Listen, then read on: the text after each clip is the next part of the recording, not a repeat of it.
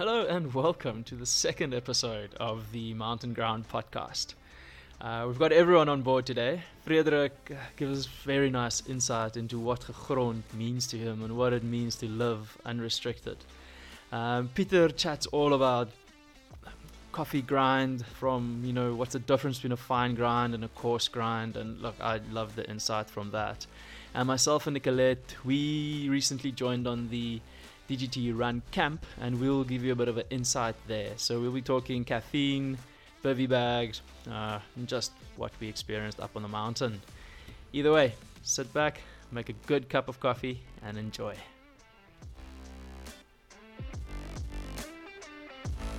We really look forward to having a chat about different topics, as we've mentioned in the intro. So I think we'll first start off. So previously, Frederik couldn't really join us. He was probably busy roasting some fresh coffees or making sure that deliveries go out on time. But he is with us today, and I think it would be really nice if he can just give us a bit of an overview of himself and his involvement in Gegrond and what the brand actually stands for him. And so we do look forward to that. So Frederik, off to you. Hello, thanks for having me today. It's nice not to miss this podcast again. Sorry for missing last week. I was busy roasting our new coffee from Timor-Leste. It's an amazing coffee. I would highly recommend it. I'm not going to delve into it today, but you can find more information on our website as well as our newsletter and social media. If you haven't received our newsletter, then just be sure to subscribe on Gegrond and we'll keep you updated with new coffees and new information. Pieter, before I answer your question, I'm just quickly going to introduce myself. So I'm Frederik. I'm from Gegrond, one of the co-founders. I've been residing in Pretoria for the past 30 years, pretty much my whole life. And I've recently married to a lovely lady called Anna-Marie. And I love the outdoors, I love coffee, I love trail running. I absolutely adore the Drakensberg. I feel like that place is so majestic, it just makes you feel so small and just gets you grounded. But that's pretty much myself. Then just to get back to your question about what Gegrond means for me personally, I think that's kind of developed over the years.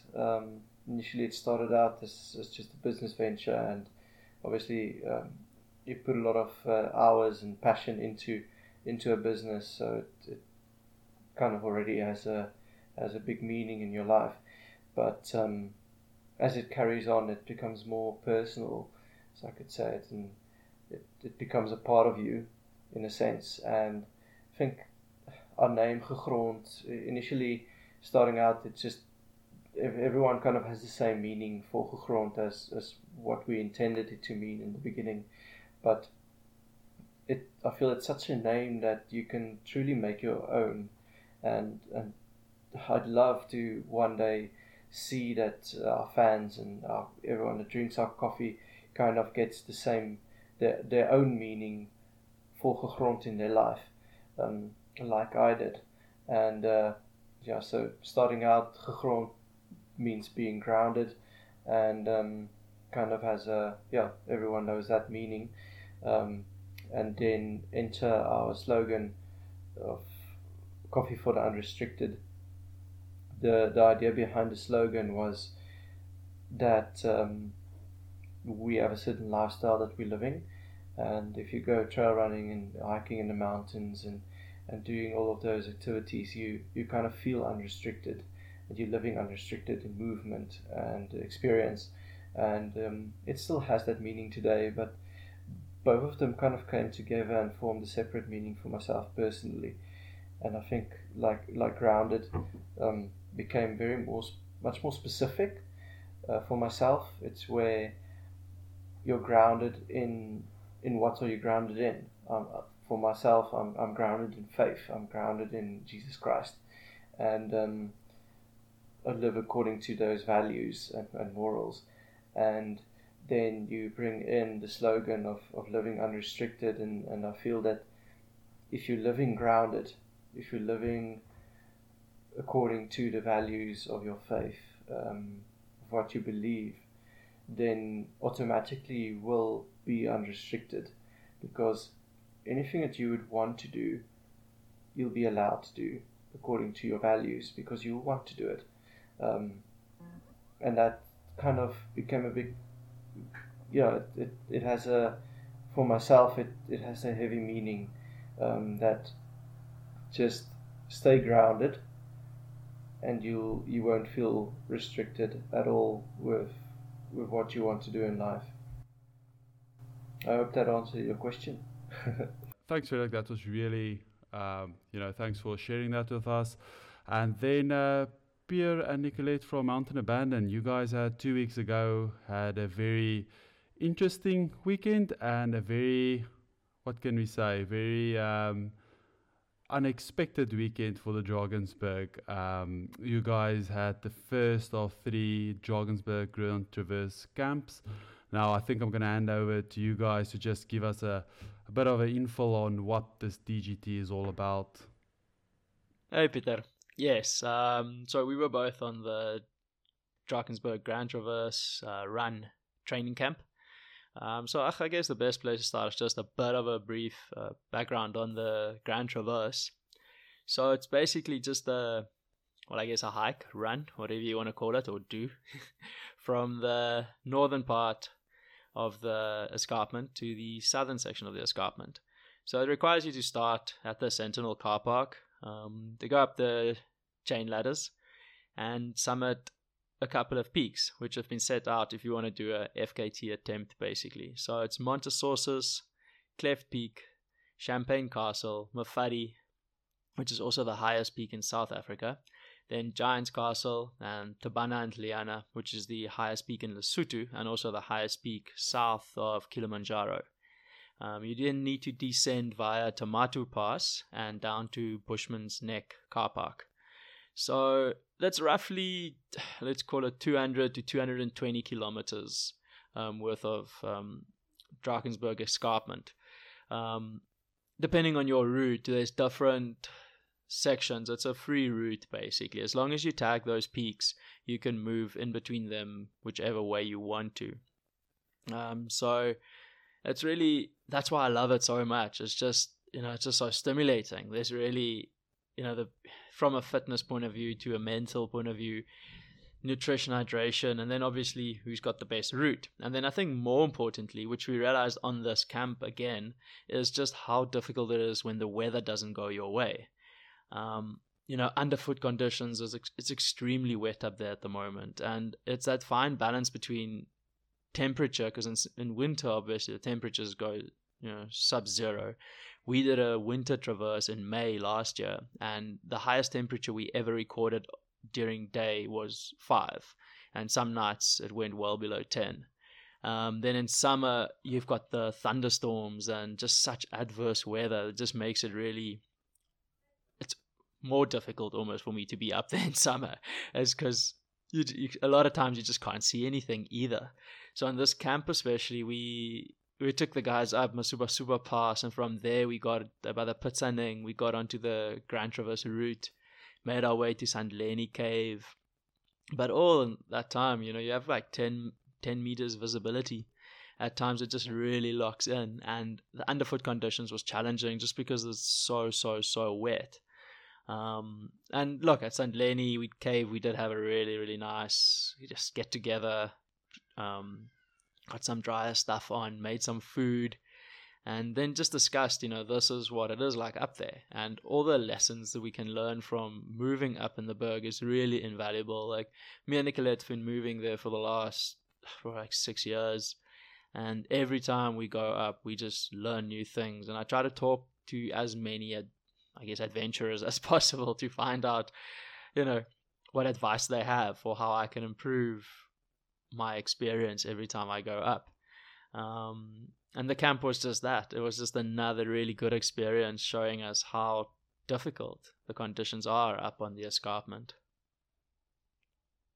Anyway, but before I go down some philosophical street here now, I'm going to hand over to Nicolette, and she'll explain or share more of what she experienced on the camp. Obviously, we were part of the camp in a guiding capacity, so we were responsible for leading the group, safety, etc.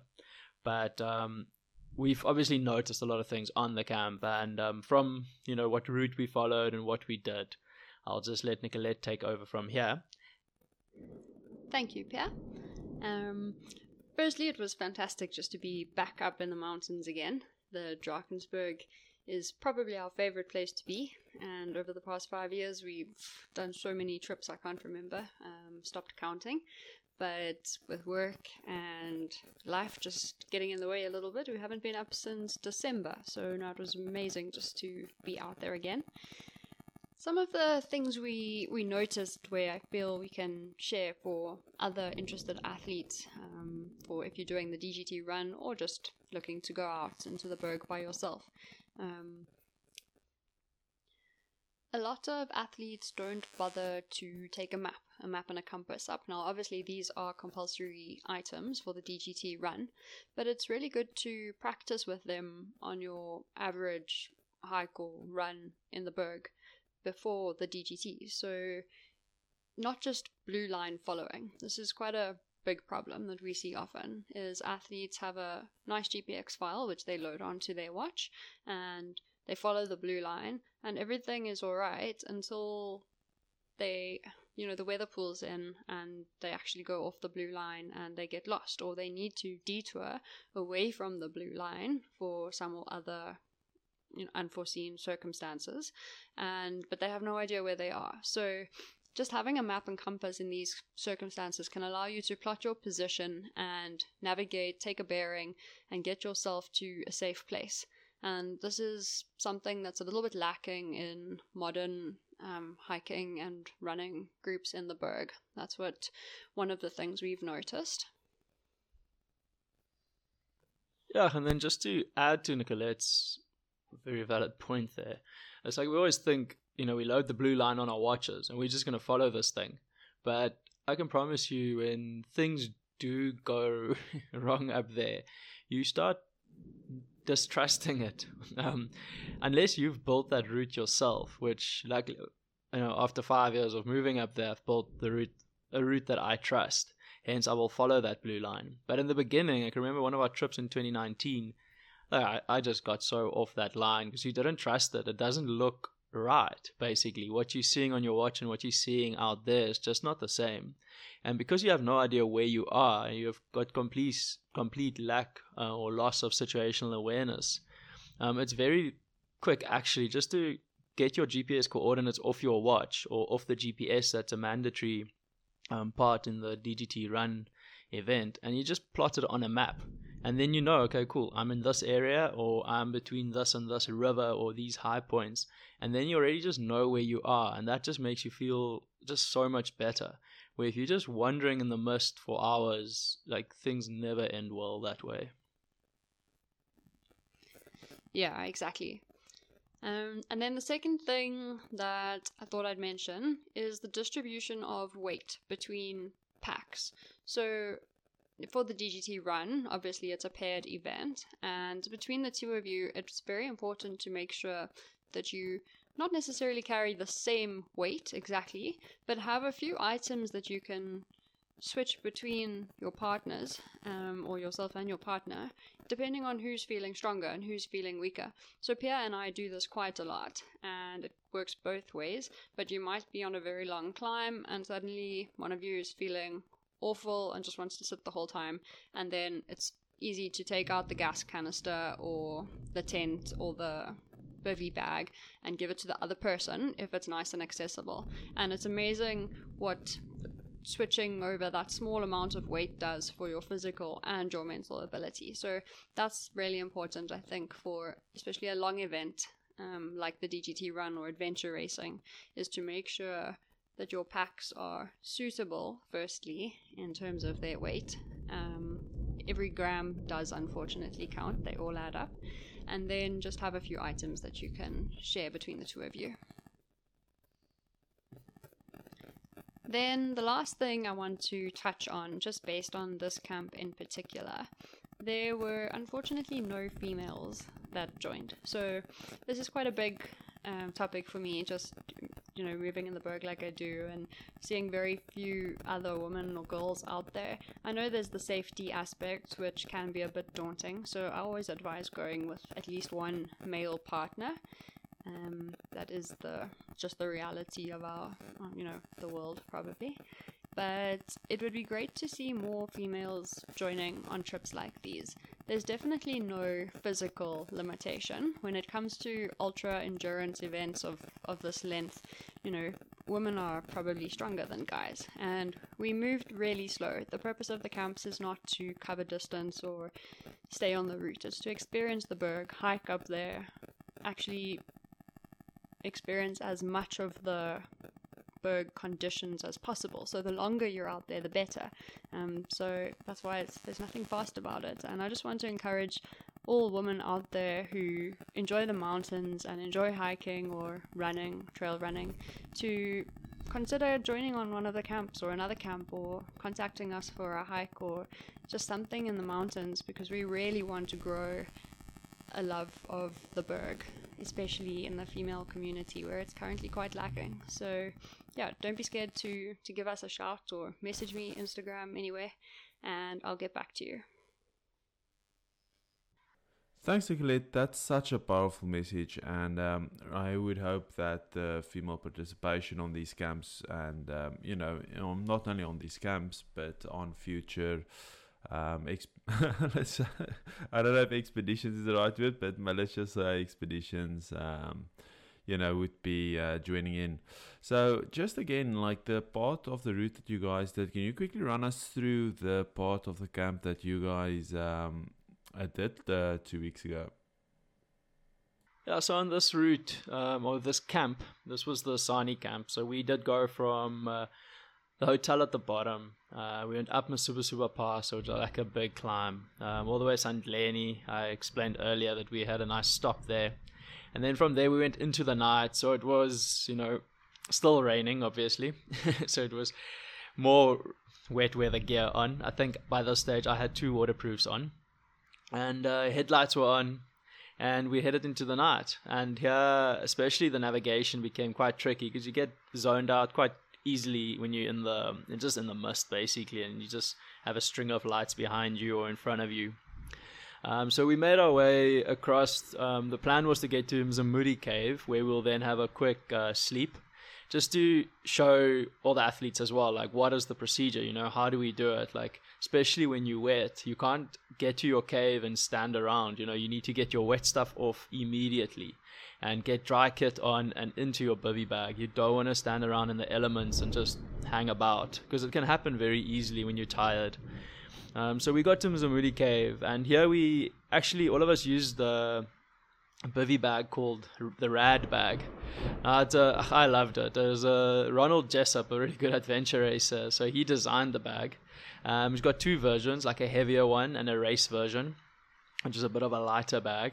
So I actually had the heavier one, and I must say I found the sleep quite comfortable. But I honestly think this probably deserves a podcast on its own, so I don't want to go too much into this itself now. But this is also where we had coffee, and thank you for sponsoring the coffee for the camp, because we carried Aeropresses up, and the coffee was loaded in the Aeropress, and we had a good cup of coffee when we woke up in Mzimudi Cave. We slept only for about 2 hours, but it's just nice to get a bit of a shut eye and relax a bit, and especially just get dry kit on. That makes a big mental change. And then from there, we went up. There's a little short climb up there, and then across and to Isakatula Pass, down Isakatula Pass, went around Tabangwangwe around the back, and then it's just to the top of Tomatu Pass, and we went down Tomatu to Bushman's Neck. So we finished in beautiful conditions, and there I could see like the difference. Always the sunrise makes the difference. We probably spent about 16, 17 hours in the rain, and then, waking up, seeing that sun come up, and finishing the last stretch in full sunshine. It's just such a big mental gain. and it's just wonderful to see. And I think that could really be one of the tricks in your bag. You know, if you're going through the night and you're struggling here at 3 or 4 o'clock, just to remember the sun comes up and you're going to be smiling again. Wow, Pierre, that sounds quite epic. And from your background noise, I can definitely hear the weather has been following you around a bit. So for those who are wondering, they're not in Ukraine. They are. It's the weather. They are in a thunderstorm at the moment. They dropped me a line before we did this podcast. So yeah, they're definitely, I guess, adding that remote element to our podcast. But yeah, sounds great. And I won't lie, I'm sitting here and I am a bit jealous. I won't lie. That sounds really hard, but it sounds like one of those experiences where you learn a lot and you gain the confidence to go into the berg. So yeah, well done, guys. And maybe I can join in for one of those training camps in the near future. So it does get me thinking about gear and obviously the importance of gear, and sometimes these waterproof jackets and all the rest can become quite expensive, but it's also it does make an impact on your enjoyment of the experience. And the same with coffee. I'm just thinking off the top of my head, like something like grinding coffee. A good quality grinder, how that impacts the flavor of the coffee and the extraction, having that consistent grind. So yeah, it definitely it does have an impact on the quality of the ultimate cup of coffee. Yeah, and I really love the comparison between, or the example of the difference between a good or decent cup of coffee and a really great kind of cup of coffee. It's like same in the berg. If you have adequate gear, you might have a decent trip if it's bad weather, but if you have the appropriate and the best gear, well, you're gonna have a bloody amazing trip, or hopefully. So it's the same, it seems, with the coffee. If you do prepare it properly and you have the correct grind size and everything, you could really, I think, it's the difference between a decent cup and an amazing cup. And look, over the years, I have done 1 or 2 coffee roasting and coffee a barista course as a birthday present once, and I did become a bit of a coffee snob. I know it's a bad connotation, but I'm quite proud of it. Anyway, but that was my thing with the Aeropress. I definitely had the idea I'm not doing it the correct and proper way. So I would love if you could just give us a bit of a breakdown at some point on, it could obviously be in a future podcast, but just how to correctly select your coffee, grind the beans, and prepare an Aeropress, because I think it's an amazing tool. It's definitely the best quality adventure coffee tool, I'd say. So I'm very keen to explore the Aeropress more, and hopefully, with your guidance, I can actually make a great cup of coffee. Yeah, Pierre. So, with the Aeropress, I agree. We can maybe have a whole separate podcast for the Aeropress. I think, one thing I can focus on today is a little bit about the grind size, like grinding your coffee to the correct coarseness for the method of brewing that you're using. I'll definitely touch a bit on the Aeropress. I am quite passionate about it, and big shout out there to Frederik, who got those Aeropresses down to you guys on time, and thanks, Frederik. So we can, just before we go into that question, there was just something that I had a bit of thought about, and that's specifically to do with the space blanket. So I have been diligently always carrying my space blanket around, but I'm sure I haven't been in a situation where it was really needed to keep warm, but just thinking off the top of my head what the other usage of a space blanket could be, and especially where you guys found yourself on a training camp, what other uses are there for that specific space blanket that you can maybe, that we can use it on future adventures? Yes, so Pierre mentioned the bivy bag, but space blanket is also obviously essential for all mountain or sporting events, really. And One of the interesting things is that it's not just a piece of foil that you need to keep in your bag for an emergency, like a broken leg or someone fell off a cliff. These are race organizers' favorite examples of extreme accidents. But no, we've used the space blanket quite nicely in the Berg for sleeping at night, so using it like a ground sheet to keep us dry below our sleeping bags, and it also gives a little bit of an insulating layer between you and the ground, so reflecting the cold back into the ground, reflecting your heat upwards back to you. And then in misty conditions or some of the caves which have a lot of drips, the space blanket can also act as a waterproof shield on the top. So placing that over our sleeping bags on the top has been quite successful as well. So yeah, space blanket, it really is essential in more than just emergency capacity. And I think it's a underused piece of equipment, and it actually has a lot of value as a comfort item as well. Well, now we can. Thanks for that, Nicolette. That was really insightful, and yeah, definitely gave me a few ideas for future adventures. So getting back to Pierre's question, I mean the Aeropress, like I said, that is a can of worms, and we'll definitely touch on that in future episodes, and a bit on that in this specific one. But what I would like to embed, and maybe a concept that I would like to explain today, is the whole notion of grinding your coffee to the correct coarseness. So I would like to sketch a bit of an image to try and explain how how grinding impacts the extraction of coffee. So imagine you have a tablet that you need to dissolve in water. Okay. Now take that whole tablet and just flunk it into a glass of water and wait for it to dissolve. Okay. Now take that same tablet, but break it up into 4 or 5 little pieces and throw that into your glass of water. I'm sure you'll observe that it would be dissolving in the water a lot quicker if it's been broken up into different smaller portions. And the reason for that is that you've increased the area with which the tablet is in contact with the water. And that same principle applies when you're extracting coffee.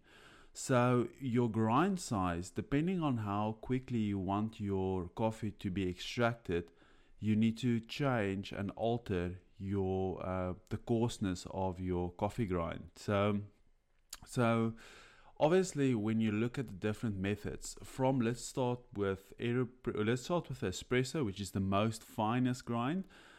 There you have different, it only takes, say, 23 seconds to extract it. So you have a short extraction time, and you have pressure, and you have other elements that you introduce. So the time that the water is in contact with that coffee grind is very little.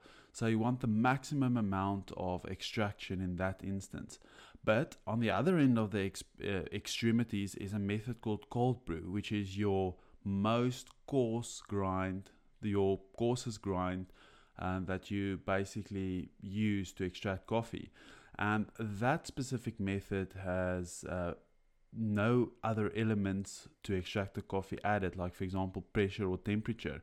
You basically put it in the fridge and, with X amount of time, which is 15 to 17 hours, you extract the coffee. So, that's the two, I think, extremities. The time that the coffee bean is in contact with the water, on the one end, espresso, which is very little, and on the other end with cold brew, which is a really long time, and you do manage that accordingly. So I think a question we usually get asked is, what grind do I need for my specific method of brewing coffee? So at the moment at Gegrond, we have the espresso grind, which is, that goes without saying, that's more lenient towards the espresso machine, which you apply a bit of pressure. And then we have the filter grind, which can be a bit more versatile. You can use it for the Aeropress, you can use it for you can use it for a few different, like French press. You can use it for mocha pot. So that's the more versatile grind that we have on our website. But if you do have a coffee grinder, we always say Coffee beans should always be freshly ground because the oils and aromas unlocked from the grinding process degrades quite quickly, and therefore grinding it fresh, it does have an impact on the flavor of the coffee. But we do appreciate that it's not always possible, and therefore we do pre-grind the coffee for you. So I mean, like, if you do have the opportunity to get a grinder, we would always be recommending or mostly recommending a burr grinder versus a blade grinder. That's also something that we've been asked in the past, and the thing about the blade grinder is it does tend to grind the coffee very unequally. So you do struggle to get the consistent size of the it does struggle to basically consistently grind the coffee to the uniform size, I would say. So that's basically, I'm not going to delve into that too much, but so just to recap, in terms of which grind size you should be using.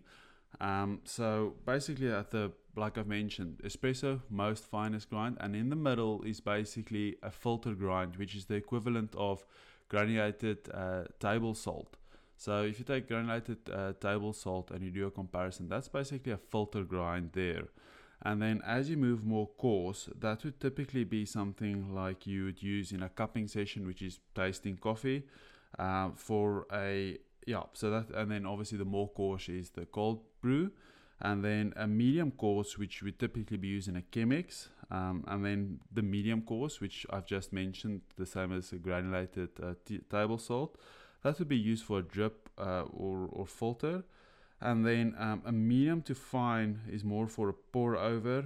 And then some people say that you use a very finer grind for the Aeropress. In the past, I haven't really used a very fine grind for an Aeropress. I'll explain the reasons for that when I explain the Aeropress, preparing and extracting Aeropress. But yeah, I mean, like, we do get asked a lot in terms of, what's the correct grind size for the method of preparation. As we've explained, we've given you a bit of a guidance there, but, I think as a first principle, you should be altering your grind to get that cup of coffee that you really enjoy. And, if you find your coffee being more on soury, then what you might prefer, then it might be as a result of your coffee being grinded a bit more on the coarse side, so the coffee is underdeveloped. You say the coffee is underdeveloped, and you can counter that by basically grinding your coffee a bit more fine. Or finer. So, and then on the flip end of the spectrum, if you find that your coffee has a very, very prominent bitterness to it, maybe try and grinding your coffee a bit more granular, or a bit more coarse. A bit more coarse, and see if that alters the flavor more towards something that you prefer. So, that's pretty much in a nutshell what we would encourage our listeners. Okay, so now to get back to Pierre's question on the Aeropress. The Aeropress does add different elements of extracting coffee. You can apply pressure, you can agitate the coffee. So there's definitely a bit more to the Aeropress than with other more standard methods of brewing. A principle to know if your grind size is correct is that I usually, the amount of pressure that I apply is just the weight of my forearm with my other arm crossed, basically my two forearms crossed over one another, and then I apply that weight of my forearms to basically push down the Aeropress. That should be more than sufficient for you to basically, like I said, push down the Aeropress. If you find yourself applying a bit more pressure, a substantial amount of more pressure, then your grind is probably more on the fine side, and I would recommend grinding it a bit more coarse. So I mean, the beauty of the Aeropress is that you want to be very smooth in terms of, you don't want to force the extraction. I think that's what I'm trying to get to. So if you apply this method, you should be pretty much getting a very smooth and delicious cup of coffee. So Pierre, I hope that explains it a bit more. But yeah, I think we can definitely have a complete podcast on its own to use the Aeropress, because you can definitely, there's so many ways you can alter your extraction.